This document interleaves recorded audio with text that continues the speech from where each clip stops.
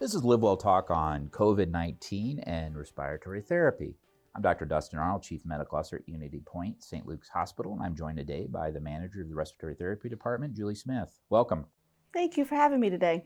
What is respiratory therapy? So respiratory therapy is all about taking care of patients' lungs. Okay. So the ins and outs, diagnosis, treatment, therapy, education with patients.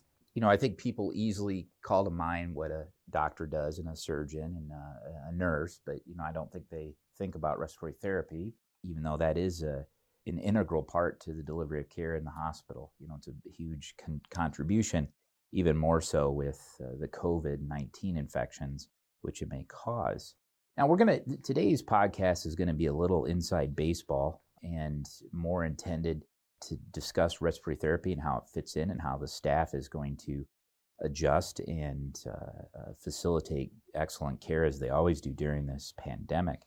But I think the general public will also learn some information from this in regards to the role of respiratory therapy and the decisions that need to be made. Julie, one of our first things that we talk about is, in our guiding principles, is to protect our patients, our staff, and our physicians. Right. What measures are you taking, for example, for the aerosol generating procedures, the nebulizer therapy, the intubation, the extubation that generates aerosols? Even though COVID-19 is not airborne transmitted, we think that it may become airborne when there is a procedure like that. So what does your team do to prevent transmission? Right. Well, the team is making sure that we're putting filters in place wherever we can on exhalation valves, on our BiPAP, CPAP, ventilators, and even so the nebulizers have a filter that we can put in place as well.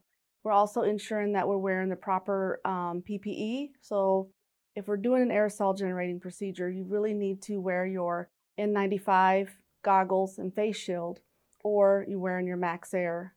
So it's considered airborne precautions rather than just simply droplet. Correct. Or contact. Yep. This has been, as I've said, that this is like building an airplane as you're flying it, right? Mm-hmm. And, we had data coming out of China, whether you can trust it or not, that's for another podcast. Then you had Italy, which I learned this week reading in JAMA, they're starting to bring out the data from Italy. And it's interesting that they were at 87% capacity in their ICU when they got their first patient of COVID-19. So they were already at capacity for their winter months. They had no opportunity, like we've done, to postpone elective surgeries, save personal protective equipment, PPE, like you mentioned. But one of the things that came out early is we shouldn't use high flow oxygen. We shouldn't use BiPAP. We shouldn't use CPAP. We should just go straight to intubation. And that kind of goes against kind of the normal operating paradigms. Mm-hmm. And I know some of the staff, we were working on that assumption, and we've changed that. Tell us, how does vapotherm or high flow oxygen fit into the treatment of these patients at this time? Yeah. Well, this is a rapidly evolving situation. We have to find out what's working, what's not working, and how we can improve outcomes. So one of the things is that we're looking at is high flow oxygen. We've got to find that bridge for these patients so that we don't put them on ventilators right away, because we will run out of ventilators if we do that with each and every patient. So we really want to do, what we really want to do is our best to use all of our resources and keep those patients off of ventilators. So, and you're right, the newer literature, Society of Critical Care Medicine, is suggesting that we should consider putting these patients on high flow therapy. So at St. Luke's, we have Vapotherm, so it can deliver up to 40 liters of warm, humidified O2 to the lungs. It's a higher velocity of flow that allows the upper airways to fill up with oxygen, creating a reservoir. So this can help reduce the patient's work of breathing and then increases the oxygenation that the patients can get, because with COVID-19, that seems to be, the biggest issue. Is these patients can't oxygenate. It's an oxygenation problem, isn't it? Absolutely. I think the paradigm in place now is to use the BiPAP as a bridge to see if you can prevent them from going on the ventilator. Yeah. And if you have to, you have to. And if you can avoid it, wonderful. When I practiced critical care medicine, that was the way we looked at BiPAP. Now I know your team and the pulmonologist will put someone on BiPAP for days. Where my rule is 6 hours, and if they couldn't turn around that time, they either turned around or they went on the ventilator. Mm-hmm. And so I think we kind of gone back to that way. So it does show you that if you just keep doing what you're doing your entire medical career, sooner or later you're going to be cutting edge, because it just kind of comes back as a pendulum swings. So I'm feeling pretty good about myself these days from that standpoint. When they do go on the ventilator, particularly they're on it a long time, aren't they? They really are. That's what we're seeing right Yeah. now. It's hard to get them off. So I think if we can prevent them from going on the ventilator in the first place, it's the right thing to do for these patients, because the long-term usage on a ventilator can really cause more lung injury. In one of the editorials for the Society of Critical Care Medicine that came out Saturday Mm-hmm. last week, really said the younger patient, the 40 to 50-year-old that relatively healthy, has good lungs at baseline, that you should give them a trial Vapotherm and BiPAP, because they have a good chance to avoid being on the ventilator. Absolutely, yep. Now, we do have plenty of ventilators. I talk to you about that, the Yeah. number all the time. I feel comfortable with that. But one of the things that has come out of the literature, and you even hear it on presidential press conferences, about converting anesthesia machines to ventilators. It's not that easy, is it? No, it's not. It's not just a plug and play. No, right? It's very difficult. Yeah.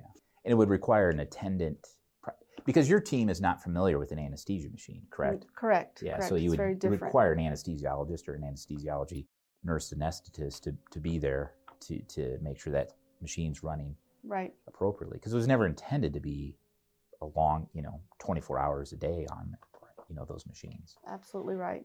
Now, the protective ventilation strategy, that's not something new to COVID, but it is something that we do more than we used to for other conditions, but certainly with this type of decreased oxygen level that patients with COVID had. Tell us what sort of tidal volumes or size of breaths that we're giving patients. Yeah, well, we want to make sure that those tidal volumes are lower tidal volumes, because the lungs with this COVID-19 already have a little bit of injury induced with them. So we want to prevent any more injury. So lower tidal volumes is what we want to do. The ARDS-NET protocol, the 4 to 6 milliliters per kilogram. And then if they're on the ventilator, is it airborne or droplet at that time? Precautions. If on the ventilator, you are going to be in droplet precaution as long as the system is a closed system and you have your filters in place. Okay. And so if it would pop off, it's less than 2 minutes, so your chance of exposure is pretty small. Exactly. And we're trying to use as many negative pressure rooms as we can. I mean, that's a luxury that we have plenty of now, but we might not, and just have to make do. They're doing something unusual that they don't do all the time, and it's not easy to do, but they're proning the patient or laying the patient on their stomach. What's the idea behind that? Oh yeah, that's a great question. So yeah, it's another early intervention that we can do. We place patients on their stomachs while they're being on the ventilator. We've done this before. Right. Yeah, but it's really working with these patients. Yeah. So we're finding that doing this early in the disease process is benefiting them. Not only are we doing this with patients on the vent, we have actually asked some of our patients on Vapotherm high flow therapy to actually lie on their stomach as well, and we've seen great benefit. Because what that does is it allows the blood going to the lung and the oxygen going into the lung to have a better match, correct? It does, and it allows, the heart ends up resting on the sternum when the patients are in prone position, and that allows the bases of those lungs to have better aeration and oxygenation. Interesting. Not easy to do, though. There's a lot of logistics to flipping that patient on their stomach in the ICU for an extended period of time, isn't it? You are correct. It's a lot of manpower. Yeah. And then we have a protocol in place that once they are prone, we leave them prone position for 14 to 16 hours. And then back to the... And then they go back to their back, supine. So now, what are some of the complications then? I imagine you're setting the patient up maybe for a pressure injury, pressure ulcer, because they're positioned different. Could be. One of the things that we do for the ET tube is we change the tube holder out, so we make sure that we put pillows in place, and we're looking for all of those pressure points to try to relieve those pressure points. Yeah, because 12 hours is certainly long enough to develop a pressure ulcer, 90 minutes in some studies if a patient's sick. Yeah. Now, positive end expiratory pressure, or PEEP, how is that fitting into the COVID patient? Yeah, well, these patients, they go into adult respiratory distress syndrome. And in that disease process, your alveoli are very inflamed. So the alveoli really like to have that PEEP. That's kind of where the magic occurs, the oxygenation and ventilation in the lungs. So PEEP can really help with that. So higher PEEP levels is what we're seeing with these patients. What's the high that you're seeing? 12. 12. Starting out at 12. Normal PEEP, that when we put a patient on a ventilator, we use 5. Yeah. So we're above doubling it, that PEEP pressure. When I trained, this is obviously the early 90s, you would get scolded if you have someone on 10. Mm-hmm. Your attending would call you out and say, what are you doing? Now I know there's trauma surgeons that use 20, just like it's nothing, which really, that blows my mind. Now, I know sometimes we've used nitric oxide in the past for patients, which just helps dilate the capillaries in the lung and better air exchange. Mm-hmm. Do you see that this being a role in this particular patient category? I really don't think so. I think that if we do see a role, it'll be minimal. It's going to be that patient that has been on the ventilator for a long time, the patient that we have put in prone positioning for a long time, and we're just not seeing improvement. So after you've maximized everything you can do, you're going to why not try it, right? Right. It's not going to hurt, so let's try it. How about, I know your team, and particularly Andy, has done a lot of legwork with ECMO therapy, and they're so excited about it. How do you see ECMO? It's kind of similar to kind of after you've maximized everything, then? Yeah, that's what we're seeing. On the ELSO website, we've been following the numbers, and I looked this morning, and in North America, we've got 148 patients on ECMO that are COVID positive. Wow. So not very many. No, not when you consider the number of cases. That's exactly. Pretty small. Yeah.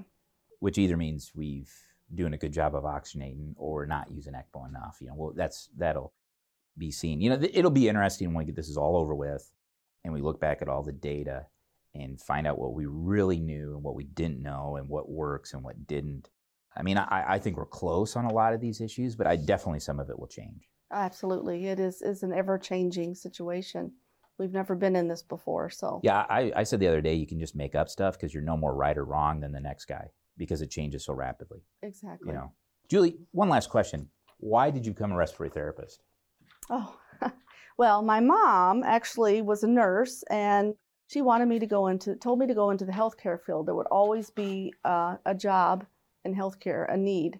So I wasn't really too keen on being a nurse. I was trying to find my way, and I happened to stumble across a video about respiratory therapists and fell in love with it. I've been a respiratory therapist for 28 years now, and here at St. Luke's for 25, and I wouldn't do anything else. So you started at St. Luke's when you were 6? Right. Okay. All right. Excellent. Julie, thanks for taking the time out of your busy schedule. You and your team are so busy and so important right now to this effort. But I think this is important to discuss some of this. Some of it was inside baseball, a little shop talk, but I think the general public may have at least come to appreciate how the respiratory therapist factors into the team, perhaps an appreciation that was unrecognized previously. Once again, that was Julie Smith, Manager of Respiratory Therapy at St. Luke's Hospital. For the most up-to-date information on COVID-19, visit our website at unionpoint.org or the Centers for Disease Control and Prevention website at cdc.gov. If you have a topic you'd like to suggest for the COVID-19 pandemic, please shoot us an email at stlukescr@unionpoint.org. In the meantime, wash your hands, cover your cough, and confine yourself if you're ill, and practice social distancing.